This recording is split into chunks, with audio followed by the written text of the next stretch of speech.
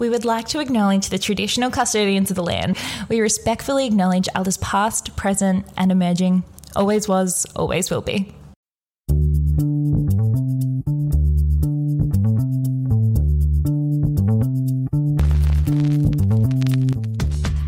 Hi, and welcome to Wine with Meg and Mel. We are here to help beginners navigate the world of wine. I'm Mel. I have what's called a Wine and Spirit Education Trust Level 3. Now, that might sound really cool if I weren't joined by someone who actually has the world's coolest title. This woman gets to call herself a Master of Wine. I do. Meg Brotman. Hi. You should be proud of your qualification, though. Any education's good, so be proud. A few months of work versus what? A few years? Yes, How long did it take you to get that? It's a start. Hey, but look, I do a lot of, in the field practice, I just drinking. Is that helpful? Exactly. There we go. And we're doing this. Self-taught. Yeah. So we're helping others. You learn a lot by educating other people, I reckon. Yeah, that's true. And because I get to hang out with you and do this, I'm learning a lot And I'm too. just full of knowledge. Oh, you are though, Meg. Have you been drinking anything interesting lately? I have drunk it's quite a cheap wine. It's a sparkling wine. It's from the south of France in a region called Limoux, and it's called Saint-Hilaire Blanquette de Limoux, and it's a sparkling wine, and it's something that people don't really know here, but it's seriously dirt cheap, available from our largest national retailer. Between $15 and sort of $20, and just a beautiful, fresh, sparkling wine. You know, we had that heat last week. Yeah. It was just something, you don't want to be spending a lot of money. I don't want to think about it. I just want to enjoy. So it's a sparkling that you can get from like Dan's. Yeah. And it's like this like beautiful French one. Yeah, and it's a bright yellow label, so you can't really miss it. Wow. Okay, I'm definitely not going to remember the actual label, what it's called. It sounded really beautiful when you said it. Saint-Hilaire. All right, I'm going to put it in the show notes as well so you can click through and find what Meg's drinking, but that sounds like a great one. I'll be buying that very soon. Well, if you can't afford, champagne, and let's face it, most of us can't every day of the week, this is a really good alternative. It's made in the traditional method, it's fresh, and I love it. All right, and Meg, do you have a fun fact for us? Well, we're going to be talking about Chardonnay today. So Chardonnay is one of the oldest grapes ever. It came about from a cross between Pinot Noir, our friend, and Gouais Blanc. Oh.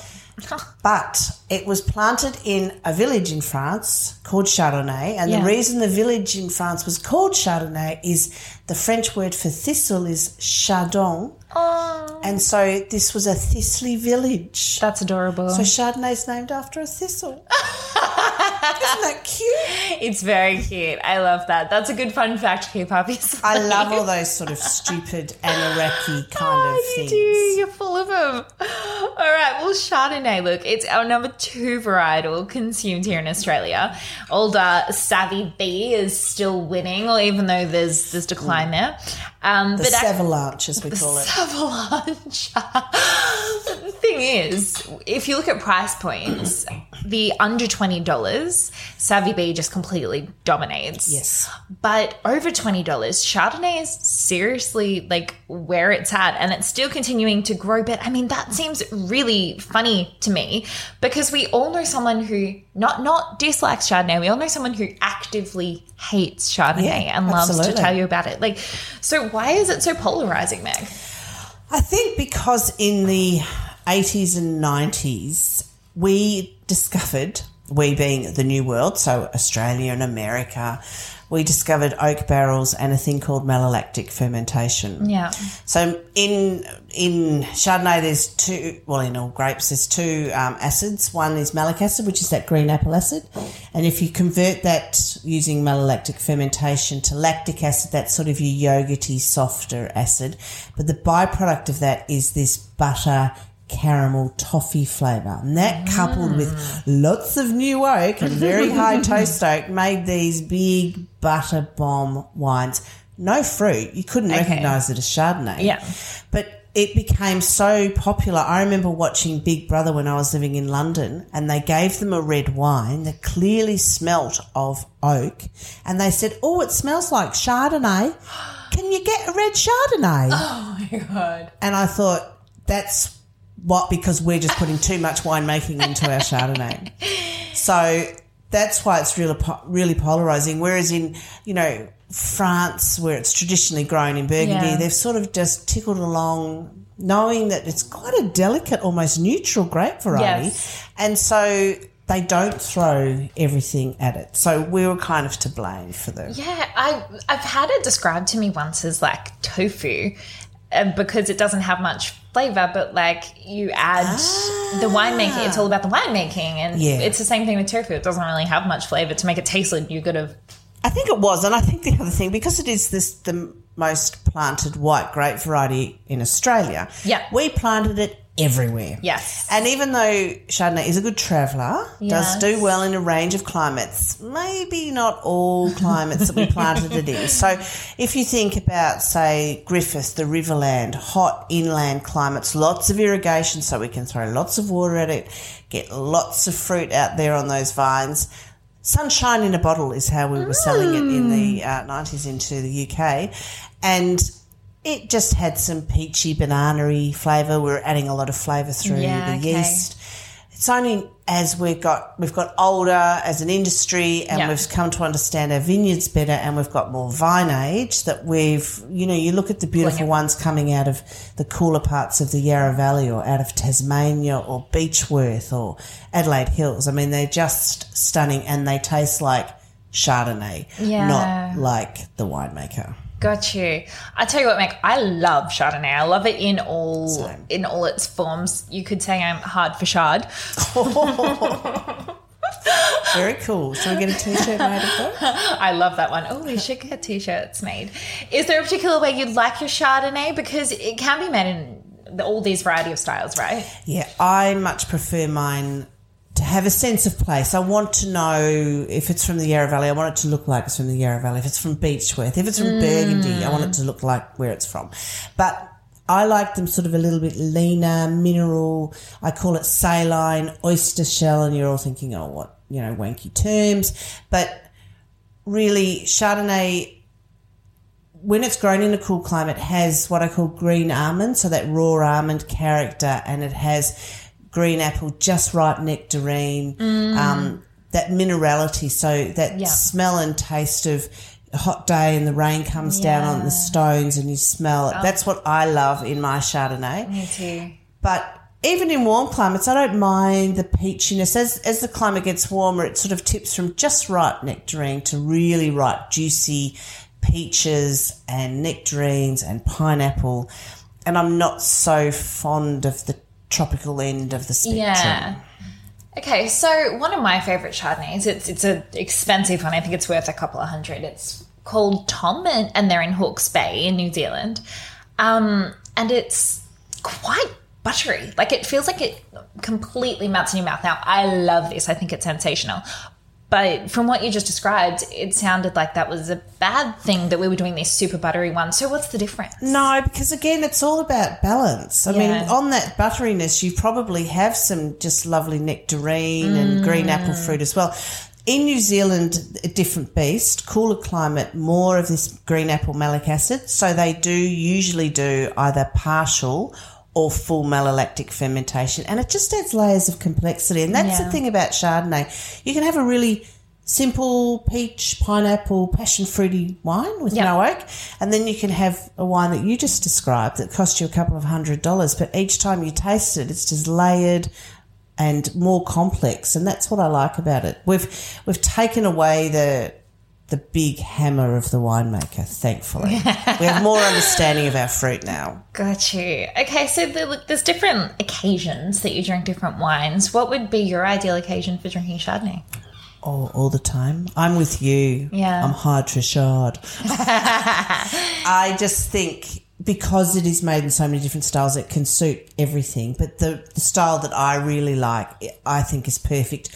Super cold. I'm not generally a fan of really cold wine, but I love a cool climate Chardonnay. Very, very cold, very crisp. I'm one of those hot, humid days. Like I think Saturday just gone was sort of 33 and very, very humid. It is the perfect antidote to that heat and goes really well with a lot of food. Like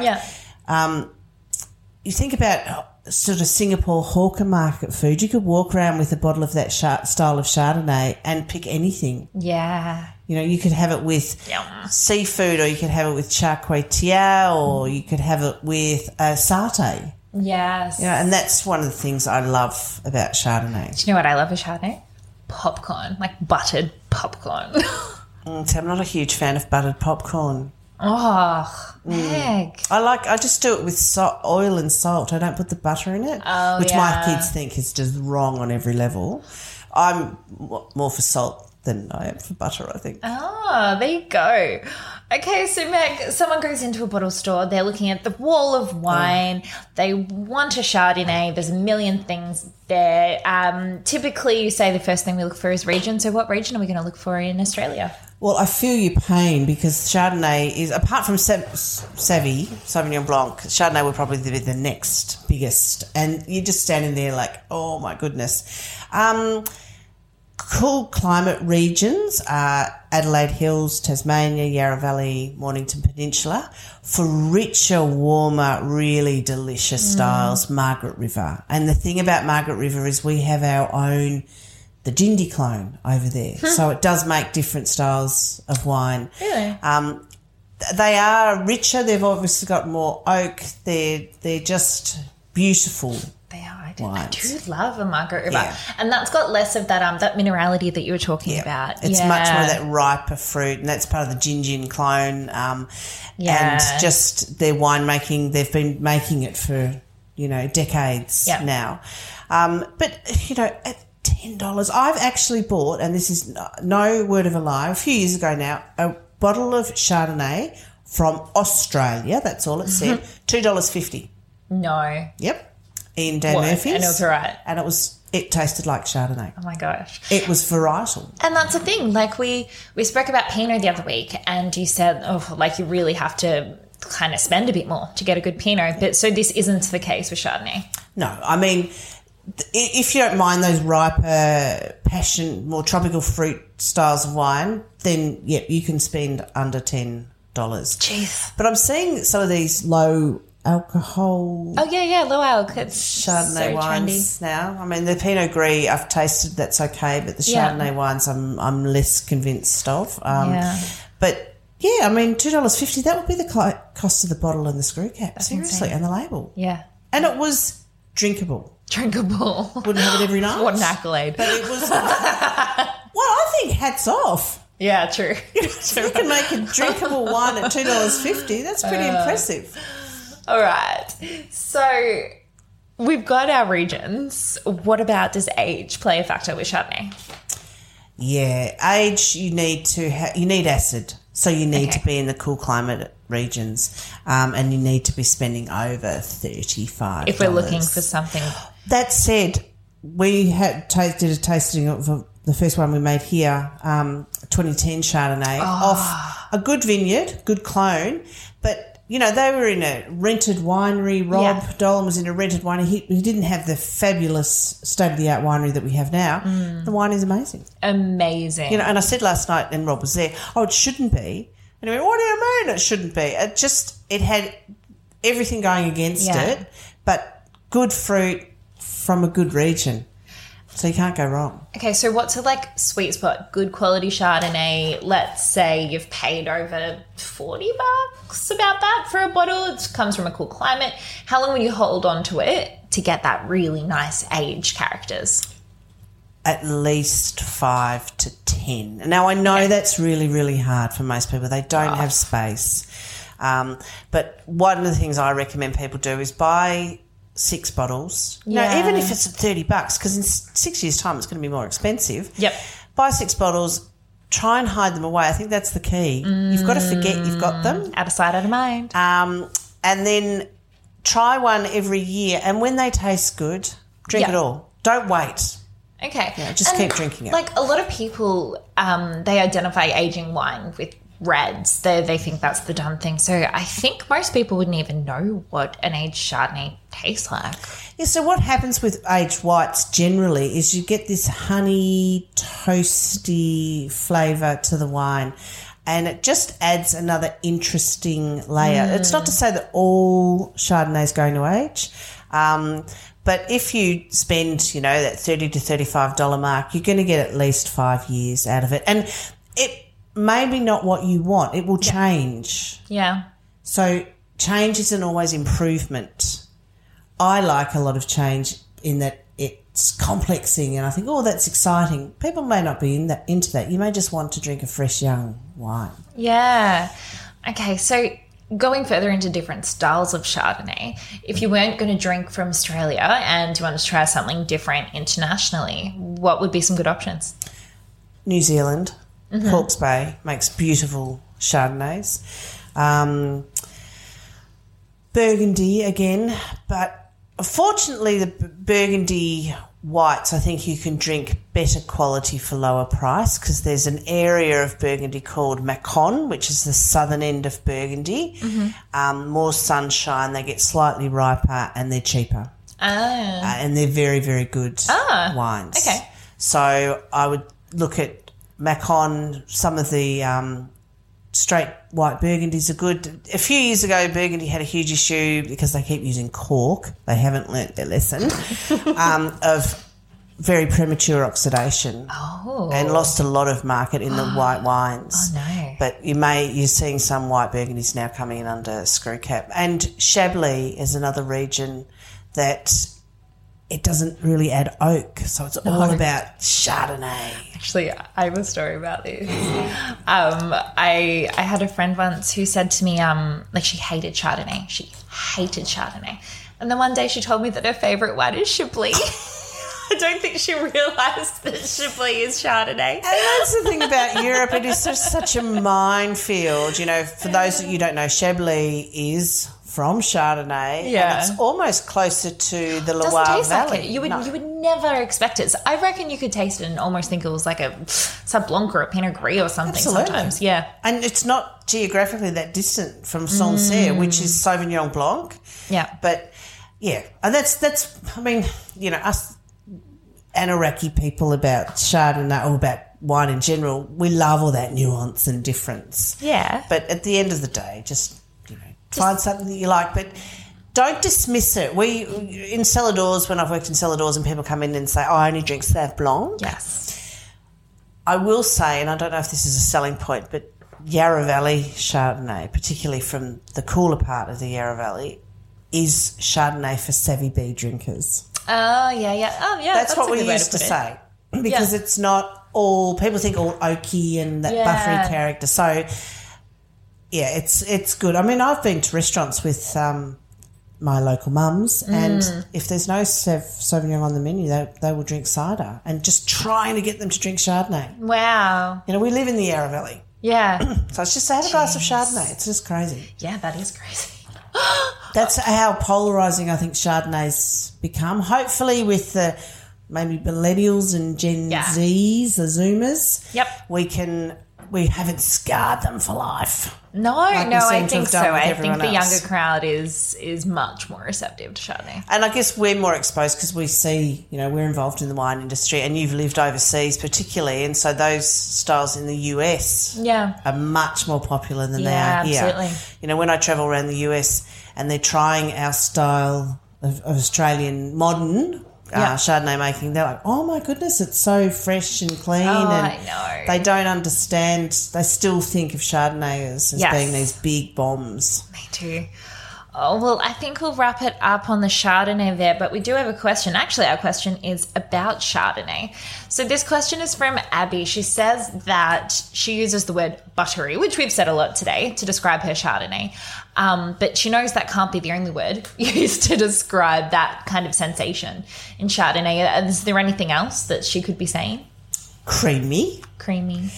Lactic if she wants to sound super intelligent. Yeah. Lactic is just lactic acid. It's that acid that's in milk and dairy products. And so it goes with that creamy, buttery character. Caramel and toffee are two that I also think, because the thing is it's not just a flavour. Yeah. It's a texture as well. It changes the perception of acidity, so the wine does feel richer and rounder, creamier and more buttery, hate to say it, in your mouth. So when we taste, it's not just the flavour as such. It's also the texture and the way it feels in our mouth. Oh, well, there you go. Well, I hope you've got a few things there, Abby, to help you the next time you're drinking Chardonnay. And we'll finish it off. Make sure you send through your questions. You can find us on Instagram or Facebook by searching Wine with Meg and Mel. But until then, enjoy your next glass of wine. Yep, enjoy.